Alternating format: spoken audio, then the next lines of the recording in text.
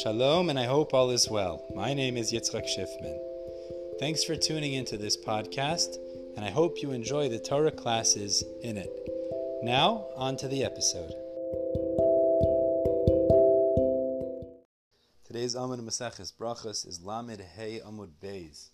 As Hashem, we're starting about 10 lines from the top of Lamed Hey Amud Beis, and we're going to have 3 sections in today's learning. The first section we begin with talks about fulfilling the Ritzon Hashem versus not, and the contrast or the lifestyle of working and learning. So the Gemara tells us that when we fulfill Hashem's will, Hashem gives us the grain. He makes it our grain, the gancha, the gonecha.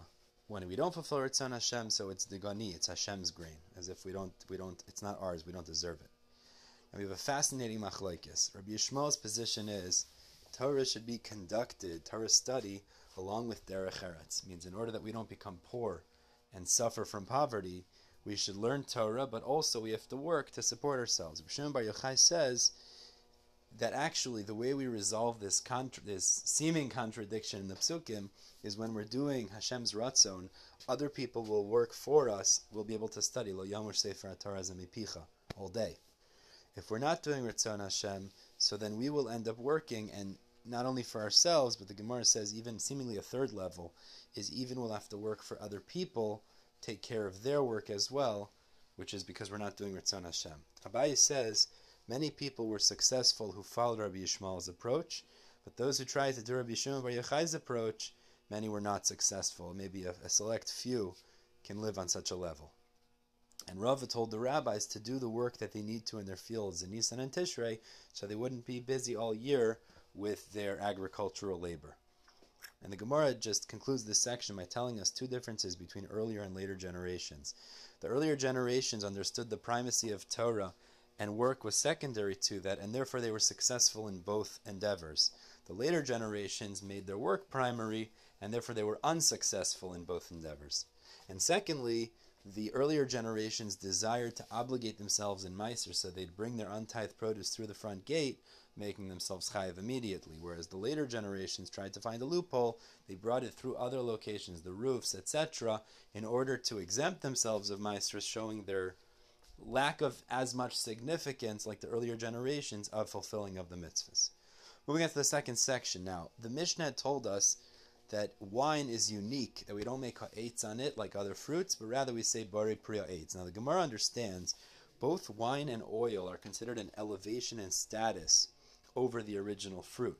However, there's no unique beracha established for oil, as we'll see later. Shmuel and Rabbi Yochanan say you still say bari priya eitz if you drink it. So what's the difference? The Gemara explains the difference. Although we could phrase a bracha for oil, like we could phrase a bracha for wine, a unique bracha over ha'etz, as well as the fact that oil is considered zayin, it's considered that it sustains. However, the difference is wine satisfies, it's sa'id. Oil doesn't sa'id, it doesn't have that character trait of being sa'id, that it satisfies. The Gemara says, if that's true, why don't you make beracha hamazon after drinking wine? And the Gemara explains, because we're not kovea seuda on wine. Whereas what if somebody is kovea seuda? So we say bat l'daita etzel kol adam. If Eliyahu will come in the future and say then you would make a beracha hamazon, so we will. But until then, such a person who does that will have to nullify his das to everyone else, and he wouldn't say beracha hamazon.